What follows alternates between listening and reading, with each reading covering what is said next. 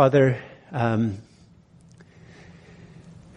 you know that the fragility of each of us, the different ways that we're very fragile, and you know the weaknesses of each of us, and you know our sins and our failings. You know our strengths and our glories.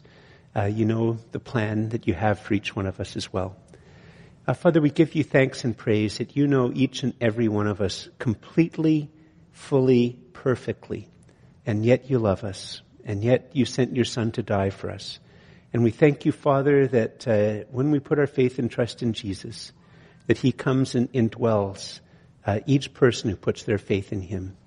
So, Father, we ask that you grow within us a deep hope in Christ, the hope of glory.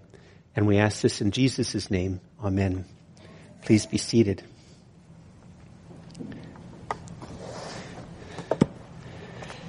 It's Thanksgiving weekend. That's why we have these roses here at the front. There's a lot of fear in the world right now. There's a lot of tension. Not everybody's filled with hysteria or filled with fear, but there's a lot of fear around.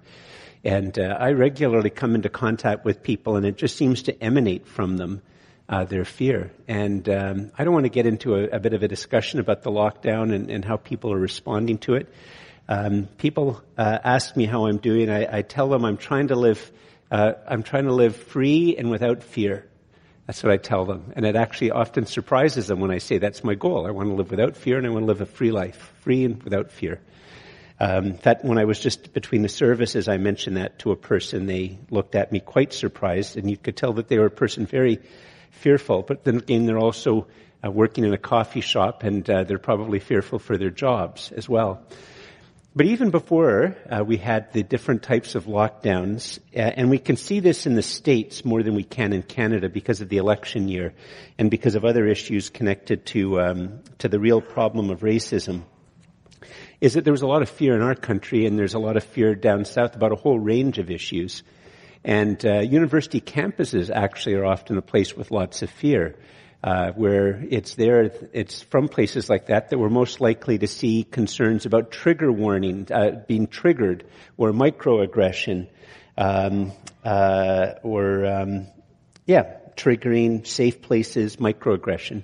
Now, I bring these things up not to mock them at all, but just to think about them for a bit and to consider how a lot of people, not everybody, but how more and more people in our society often think.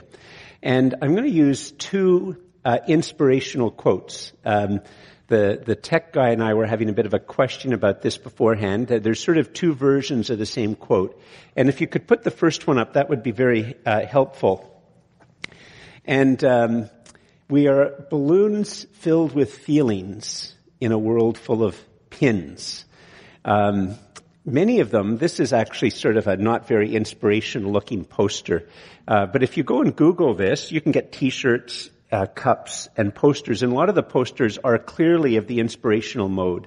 The soft colors, the young person, the balloon floating up into the air. And it's obviously intended to be a bit of an inspirational idea. We are balloons filled with feelings in a world full of pins. And that's sort of a graphic way to explain or to get at, maybe not in that particular image, but human beings are weak and fragile. And there's lots of danger out there in the world. And we have to do what we can to stop the danger because I'm weak and fragile. And challenges to me are really threats to me. And even the smallest little challenge is actually a threat to me. And if you threaten me, I could burst and be irreparably damaged. In fact, basically almost completely and utterly come to an end. And what is very central to me are my feelings and my emotions. That's what's really very, very central to me. In fact, even to say this, I think it's maybe safe on this, although I never know who watches this online, and occasionally we get comments about things online at the online service to our online congregation. But in fact, actually, much of the rhetoric around Black Lives Matter. Now, even when I say something like that, many people say, old white guy making comments about that. Well, actually, isn't that reaction a little bit like this balloon that was just up there a moment? The world, we are balloons filled with feelings in a world filled with pins.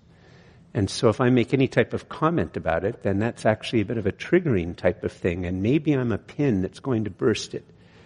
But in fact, actually, in much of the rhetoric that comes out of critical theory, but come into the mainstream of society, mainstream of university, mainstream of media, in fact, a person's feelings about how they're being treated trump any type of research or objective things.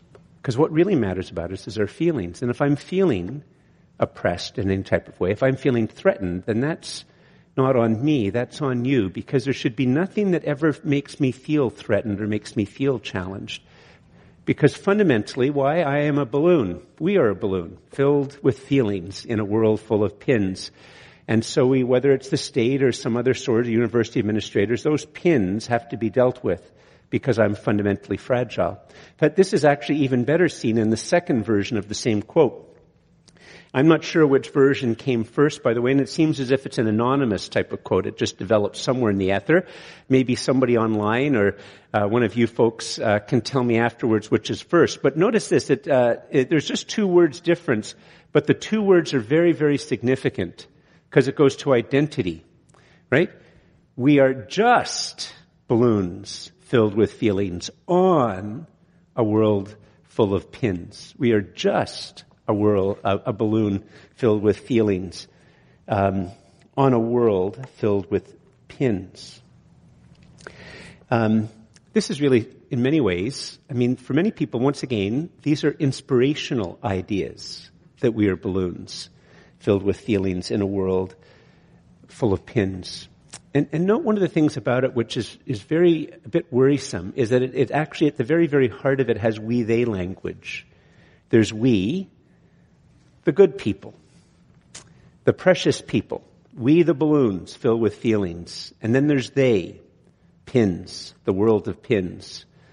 And but this permeates the consciousness of much in media and much in the university and much in our culture. Sort of the complete opposite end of all those technocratic ideas of self-improvement and self-empowerment and the secret. But it's something which is growing and growing in our society, and I think helps to understand a lot of the fear which is going on in our world right now.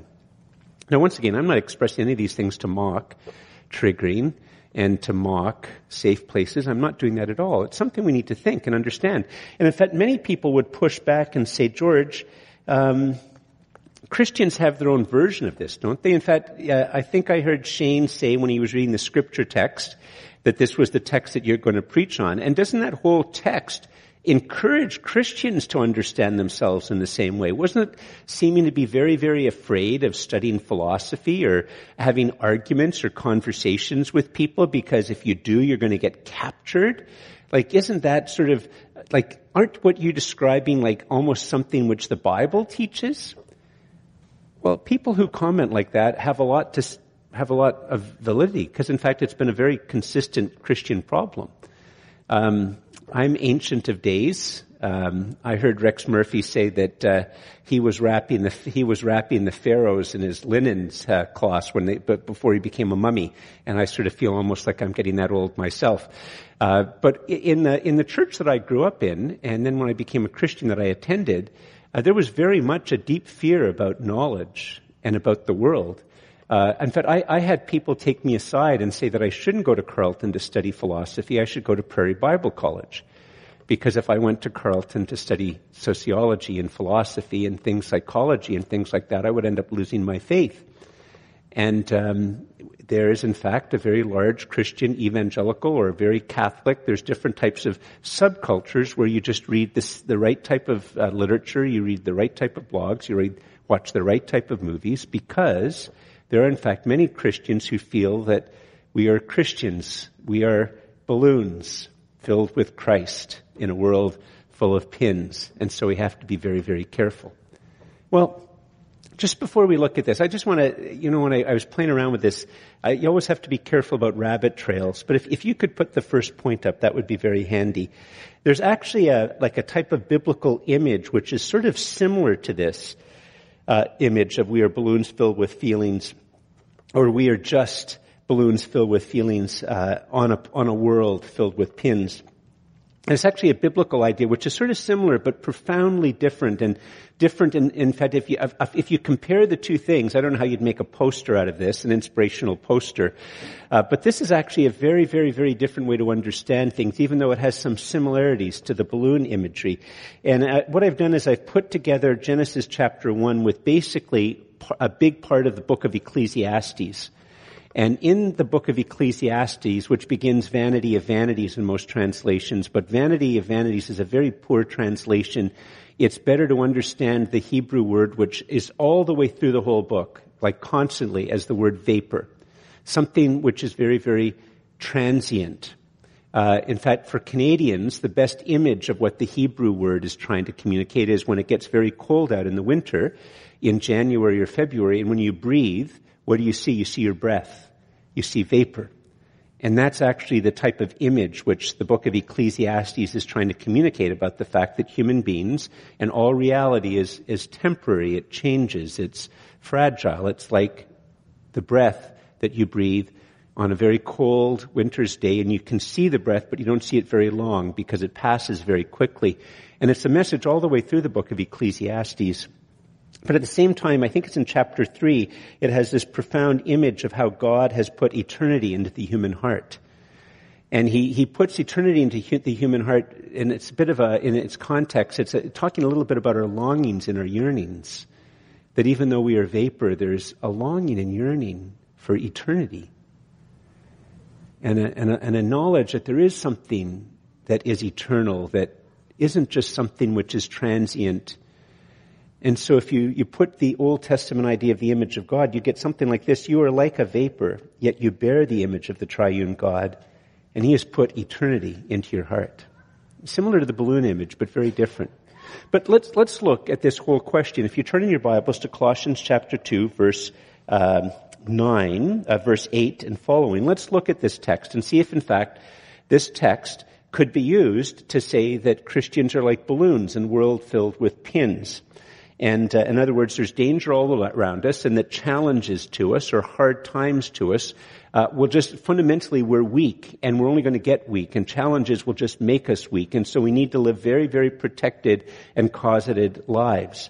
Well, let's look at the text again and see what it says. And at first, it says this, see to it that no one takes you captive by philosophy and empty deceit, according to human tradition, according to the elemental spirits of the world, and not according to Christ. I'll read that again. And in fact, actually, if this was all you knew of this whole topic in the Bible, then you'd have to sort of maybe think that it's talking about this type of a balloon imagery of us being very, very fragile. See to it that no one takes you captive. It's clearly a warning, by the way. It's a warning of threat. That's very clear in the original language as well. It's a warning that there's a threat, there's a danger. And it puts it like this, see to it that no one takes you captive. And here the idea is that you'll become a slave. Whether it's ships in battle taking another ship, defeating another ship and making the crew captive, or whether it's an army that defeats another army. And so the soldiers are caught and are captive. And when you're caught as captives at the time that Paul was writing, then you're sold into slavery. And so there's this clearly a type of a threat that there's a way of encountering people, there's ways of encountering arguments that can lead to you being taken captive. See to it that no one takes you captive by philosophy and empty deceit. Why? Well, because you see this philosophy is empty, it's deceptive, and it's according to human tradition. In other words, just comes out of human beings that are in rebellion against God. That's just what it emerges out of. And it is according to the elemental spirits of the world. And that's a reference to demons, by the way, fundamentally. So, in other words, there's things which will deceive you. They're empty. There's philosophies, and philosophy here means any system of knowledge. It can refer to a religion. It can refer to an ideology. It's just any system of knowledge. Would be sort of a more literal way of translating into our language. Any system of knowledge, any system of thinking, any system of discourse or conversation or of religion is ultimately just something that comes merely out of human beings in rebellion against God or from demons. and you have to be careful they don't make you slaves. And so this, in fact, does sound very much almost, doesn't it, as if the world is filled with danger and we have to be very careful. But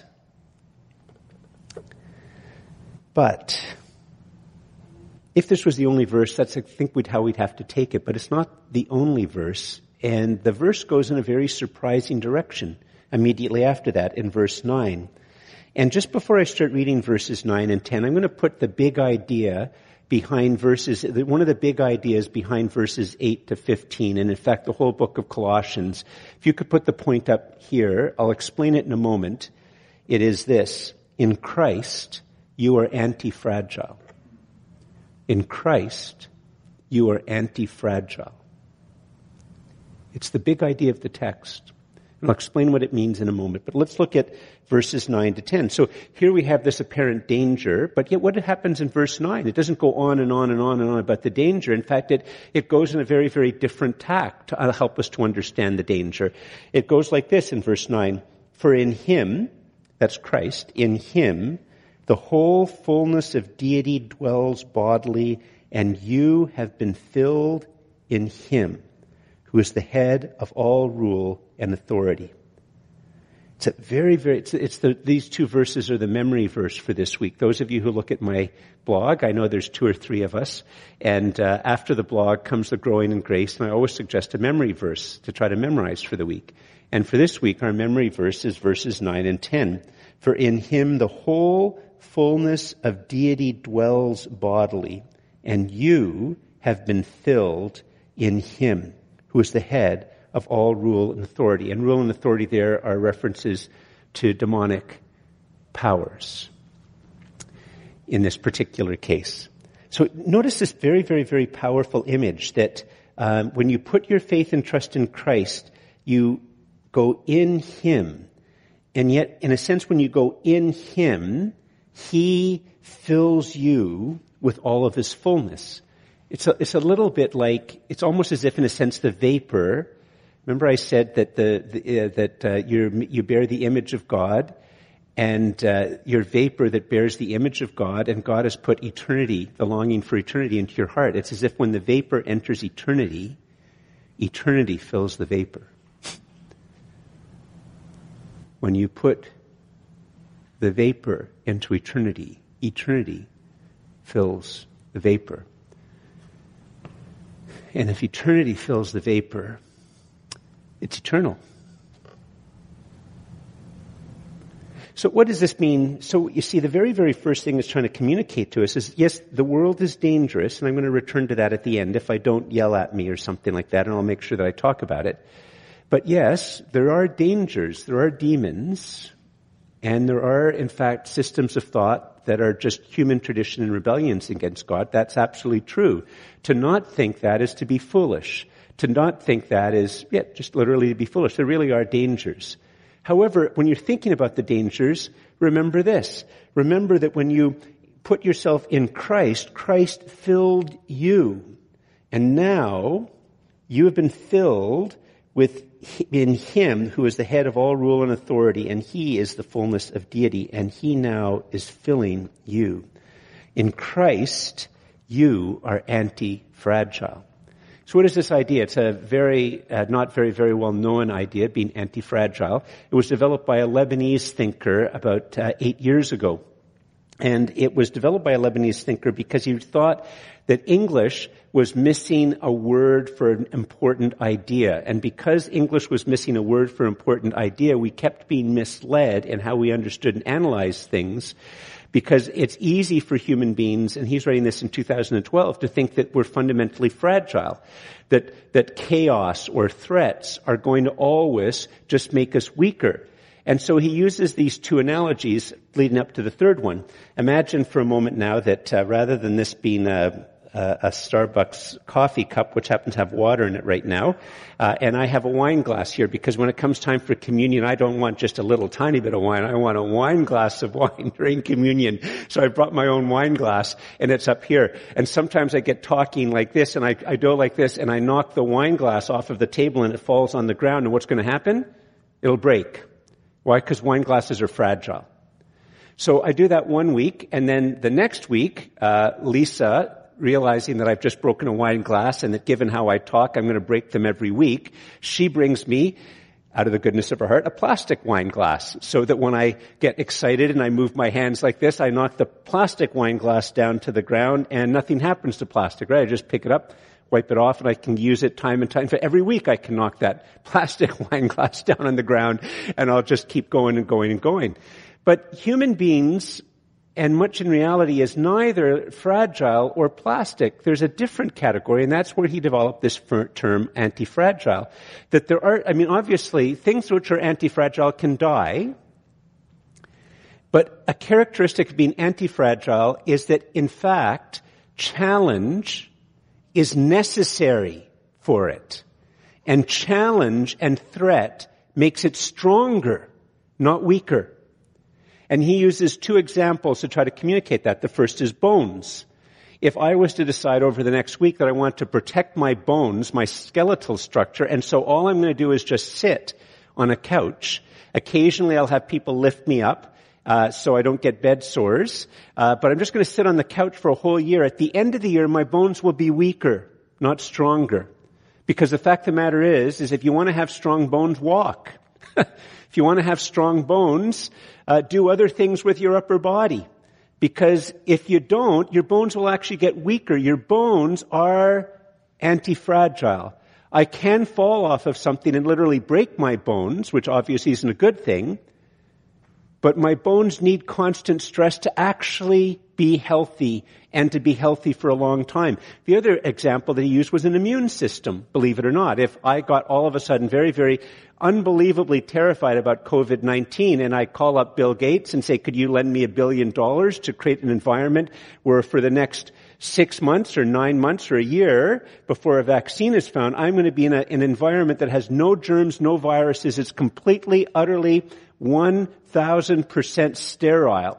And I was to live in there, and somehow all of the food that came in was always protected against that. At the end of the year, my immune system would not be stronger, it would be weaker. Because immune systems actually need, like right now, for those of you who are paranoid, welcome to Church of the Messiah. I will make you more paranoid. But the fact of the matter is we're always in contact with viruses. We're always in contact with germs. We're always in contact with all that type of stuff. And it helps make us healthy. Which is why sometimes if you use too much antibacterial things on in your soap, it'll actually be worse for you than using non-antibacterial. You need to have experience with bacterial to be healthy and strong. And so what the Bible is saying here with this profound truth, it's saying, yes, there's dangers, okay? There are people, there are movements who will try to make you captive. There are in fact demons. There are in fact teachings which are influenced by demons to some degree. And there's human tradition that just merely comes out of rebellion against God. Yes, that's true. But you are not a balloon filled with the Holy Spirit in a world full with pins. You are anti-fragile. And in fact, if you just live in your ghetto, it's only going to make you weaker. I mean, one of the things which is so profound about this text, which is missed by people who interpret it in a fragile way rather than an anti-fragile way, is that Paul wrote this while he was in jail. Why was he in jail? He was in jail because he told people about Jesus. And when he told people about Jesus, they would have arguments with him.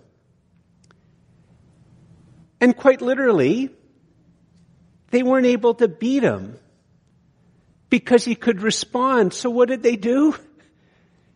They threw him in jail. I mean, it's the same thing with the Pharisees and the Sadducees. They couldn't beat Jesus in arguments, so how did they respond? We got to kill him.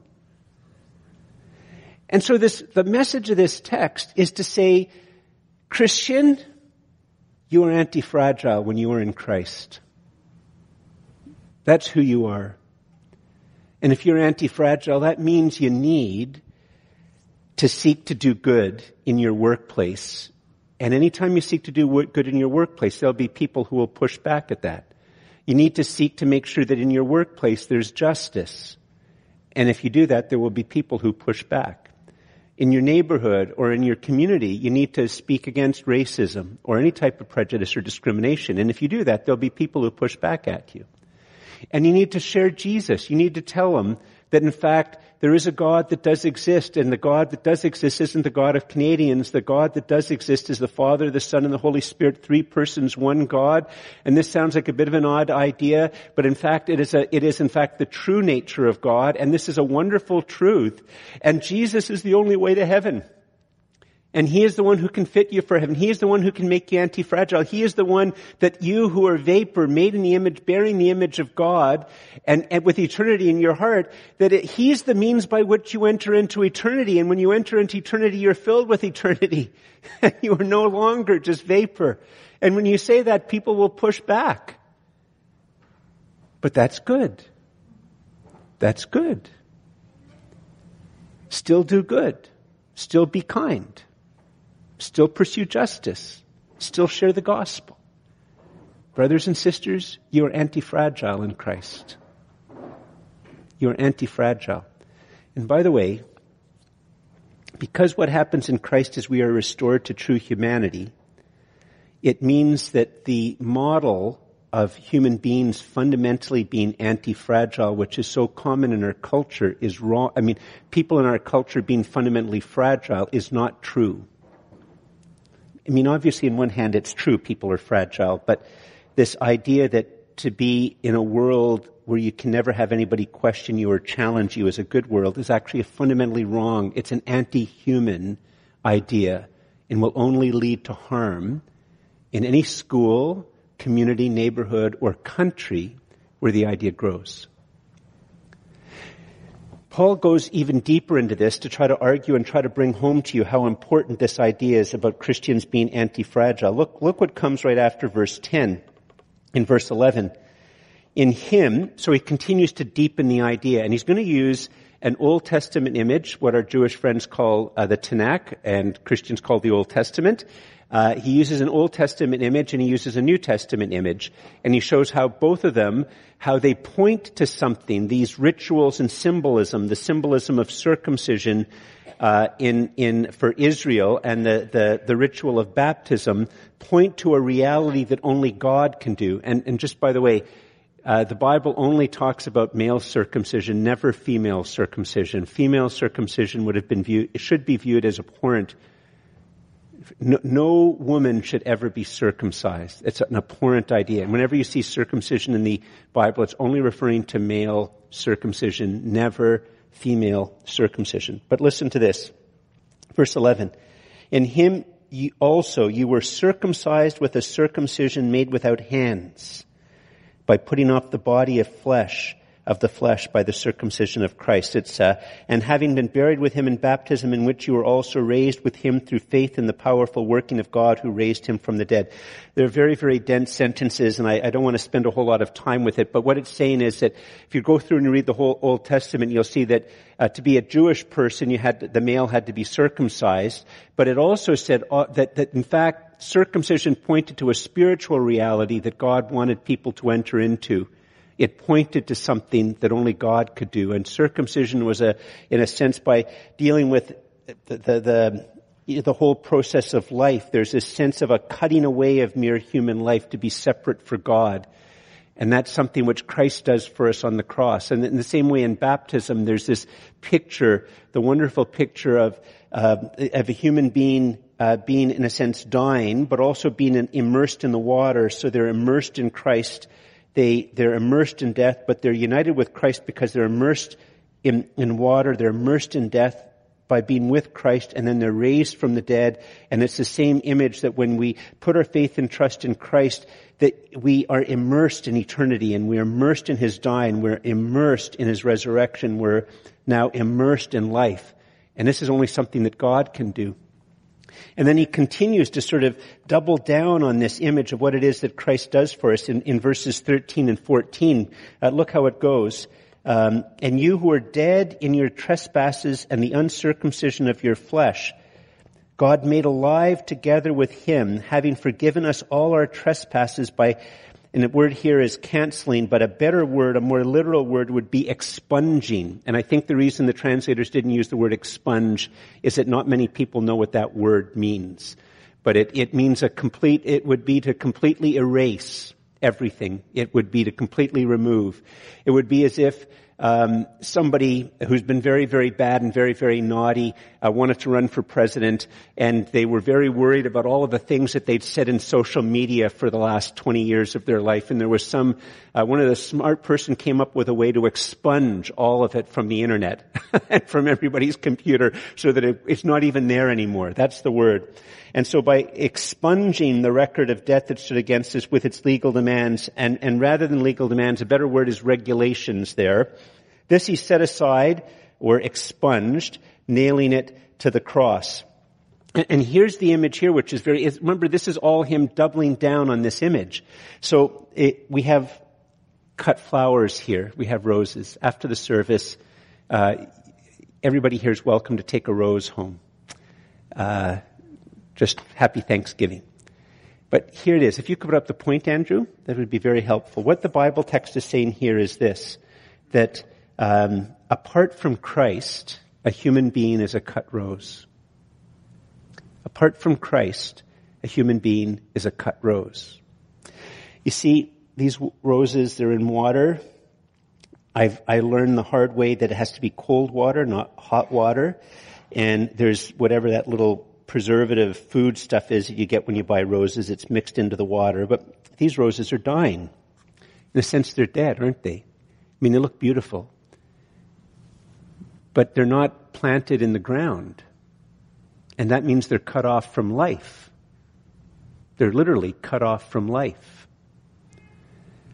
And every human being apart from Christ is a cut rose. Beautiful. Every human being is beautiful. But a cut rose. And one of you can correct me afterwards. I looked on Google, and I seem to get an answer on Google, and if Google tells you it's true, it must be true, as we all know, because they only tell you the truth on the internet. But from what I understand, it's literally impossible to take one of these and go take home and plant it, or to splice it into a rose thing, that it's literally, there's no hope for this.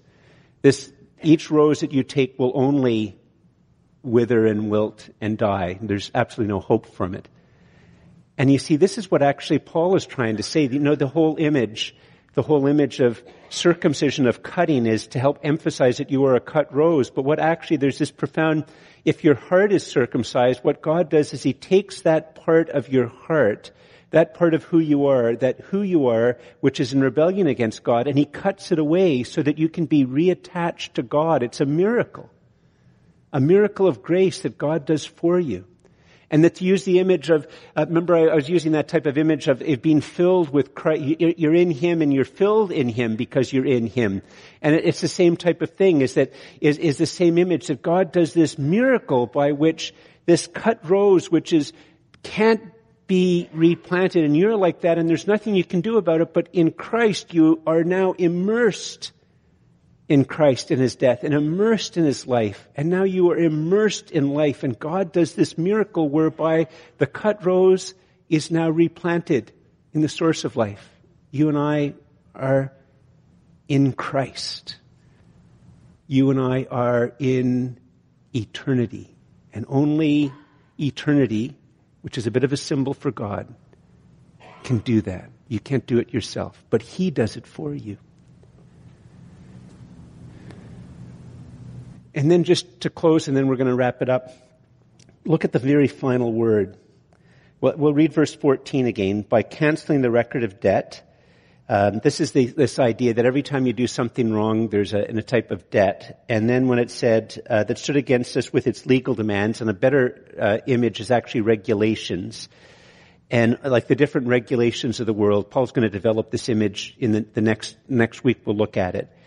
But everything that in fact is truly done wrong by God's perfect standards, and everything that's done wrong according to human regulations and how human beings think, all of those things that cause us a sense of guilt and a sense of shame, God will sort out all of those things that are human regulations that have a grain of truth to them and those which are just foolish or even evil or demonic, but they feel like they're against us. And so Paul, it's this double image of in a sense, real moral truth and human regulations. That's the double image here in this verse, is that what you and I have to understand is that whatever it is, the things which are really wrong, that you've really done, where there's really a debt and you can't deal with it, and all human regulations, and God will sort out which ones are true and which ones are just stuff you shouldn't even think about. All of those are nailed to the cross when Jesus dies, to understand that Jesus is bearing that for you. And then in verse 15, he disarmed the rulers and authorities, once again a reference to demons.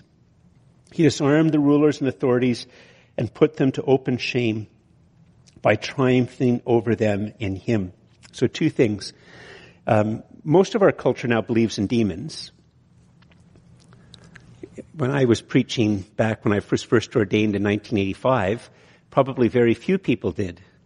And so I'd have to argue for the existence of demons. Now we have to argue for other types of things because the majority of our culture accepts them, but they don't really accept them in the sense that they still believe foolish things like in Ghostbusters, an evil spirit can be put in a box because if you have some type of electricity or something like that, which is just foolish.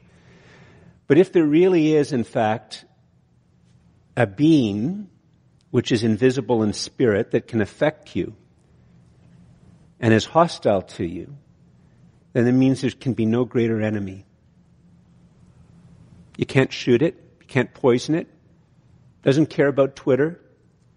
Can Twitter mob the devil all day around the block and only make him happy. And you can't shoot him. You can't do anything. You can't starve him.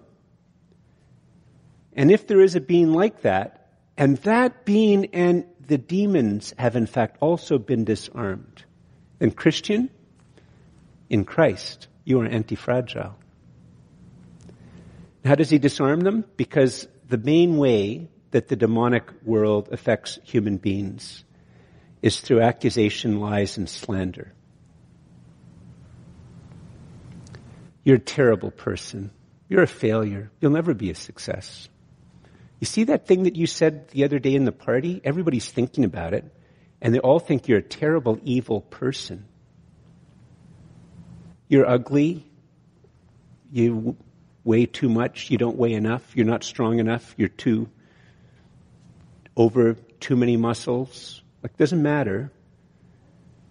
That little voice that sits on your shoulder that speaks to you and to me all the time, that's how every human being experiences slander.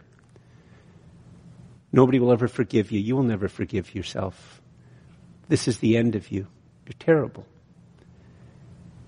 And if, when the demon does whisper into your ear, this is a text to say, in Christ I am anti-fragile.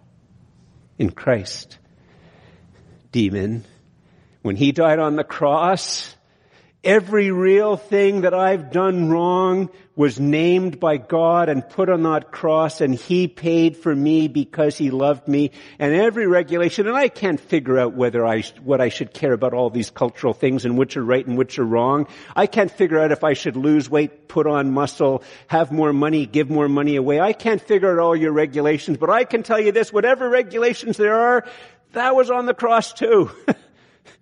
He paid them all. So shut up, demon. Cling to the cross. Christian, you are anti-fragile. I want to conclude with the final idea, and I'm going to just talk a little bit about the earlier text. If you could put up the final point, that would be wonderful. Here's the message of the text. Christian, brother and sister in Christ, if you are here and you've put your faith and trust in Jesus, you are my brother, you are my sister, you are my brother or sister. You walk in the dying days of the doomed dragon. That's where we live right now. We live in the dying days of the doomed dragon. So remember, you have been filled in Christ, in whom the whole fullness of deity dwells. Do justice, do kindness, do mercy, share the gospel, cast out demons, counsel people who are thinking that they get weaker and weaker and weaker all of the time. And live free, live without fear. Now, the earlier text warns us against presumption. That's what it warns us against. See, presumption is the great substitute to faith. In faith, and by the way, if you've never read the Narnia Chronicles, read, I think it's Prince Caspian. There's this spectacular image in the middle of Prince Caspian where there's this poor kid called Eustace who's really a miserable kid who does all these terrible things. And he does something that turns him into a dragon. And Aslan is this Christ figure. And Aslan comes and attacks Eustace. And he feels Aslan's claws ripping at the flesh. But what he doesn't realize is that as Aslan's claws are ripping away at the flesh, that what he's doing is he's killing the dragon so that the real Eustace can stand before him. It's a very wonderful image. You should read it. It's the Narnia Chronicles by C.S. Lewis. I know it's written for 12-year-olds, but it's just spectacular stuff and you should read it. And guess what I'm going to say is that no human being's faith is so unbelievably pure without any type of presumption that God's waiting until there's no presumption, until you're only 100%. Then that's another type of works. He doesn't weigh my merits. He pardons my offenses. He's not waiting for me to have only 100% pure faith with no presumption. He takes that little tiny mustard grain of faith in the forest of presumption and he takes me as his own. Praise God. That's so wonderful. But the presumption is the substitute of faith. Presumption is this sense that somehow or another it's because of who I am. It's because I'm white. It's because I'm black. It's because I'm Asian. It's because I'm African. It's because I'm American. It's because I vote for Trump. It's because I hate Trump. It's because I'm good at church. It's because I do all of these types of things that God loves me. And it's a type of presumption. And this type of presumption means you're already dead and you're going to fall prey. You're already filled with human tradition. You're already filled with deceit and you're just going to be more prey to it. Because you see, real faith says, Father, grow in me more and more and more a sense that apart from you, I am a cut rose. And it's only by the miracle of your grace that you have done the miracle of giving me new life and new birth. Nothing in my hands I have. And it's not my sanctification that determines my justification. It's all grace, all the time. So if you have a world with a doomed and dying dragon, the dragon's dangerous. But Christian, you're anti-fragile. You're going to die, by the way. And maybe you'll end up being thrown in jail. And maybe all sorts of other types of things will happen to you. But remember, what? You walk in the dying days of the doomed dragon. So remember, we need to remember it. That's why we come to church. That's why we have small groups. That's why we have spiritual and Christian friends. That's why we read the Bible. Because we need to remember you have been filled in Christ, in whom the whole fullness of deity dwells. I invite you to stand. And we're going to close by saying together the general thanksgiving from the Book of Common Prayer, which I think is just a wonderful, especially in the book of Colossians, a wonderful reminder of grace and how we are to live our lives. So please pray it with me. Almighty God, Father of all mercies, we are unworthy servants to give you most humble and hearty thanks for all your goodness and loving kindness to us and to all people. We bless you for our creation, preservation, and all the blessings of this life, but above all for your inestimable love in the redemption of the world by our Lord Jesus Christ, for the means of grace and for the hope of glory. And we beseech you, give us that due sense of all your mercies, that our hearts may be unfeignedly thankful, and that we show forth your praise not only with our lips, but in our lives, by giving up ourselves to your service, and by walking before you in holiness and righteousness all our days, through Jesus Christ our Lord, to whom with you and the Holy Spirit be all honor and glory, world without end. Amen.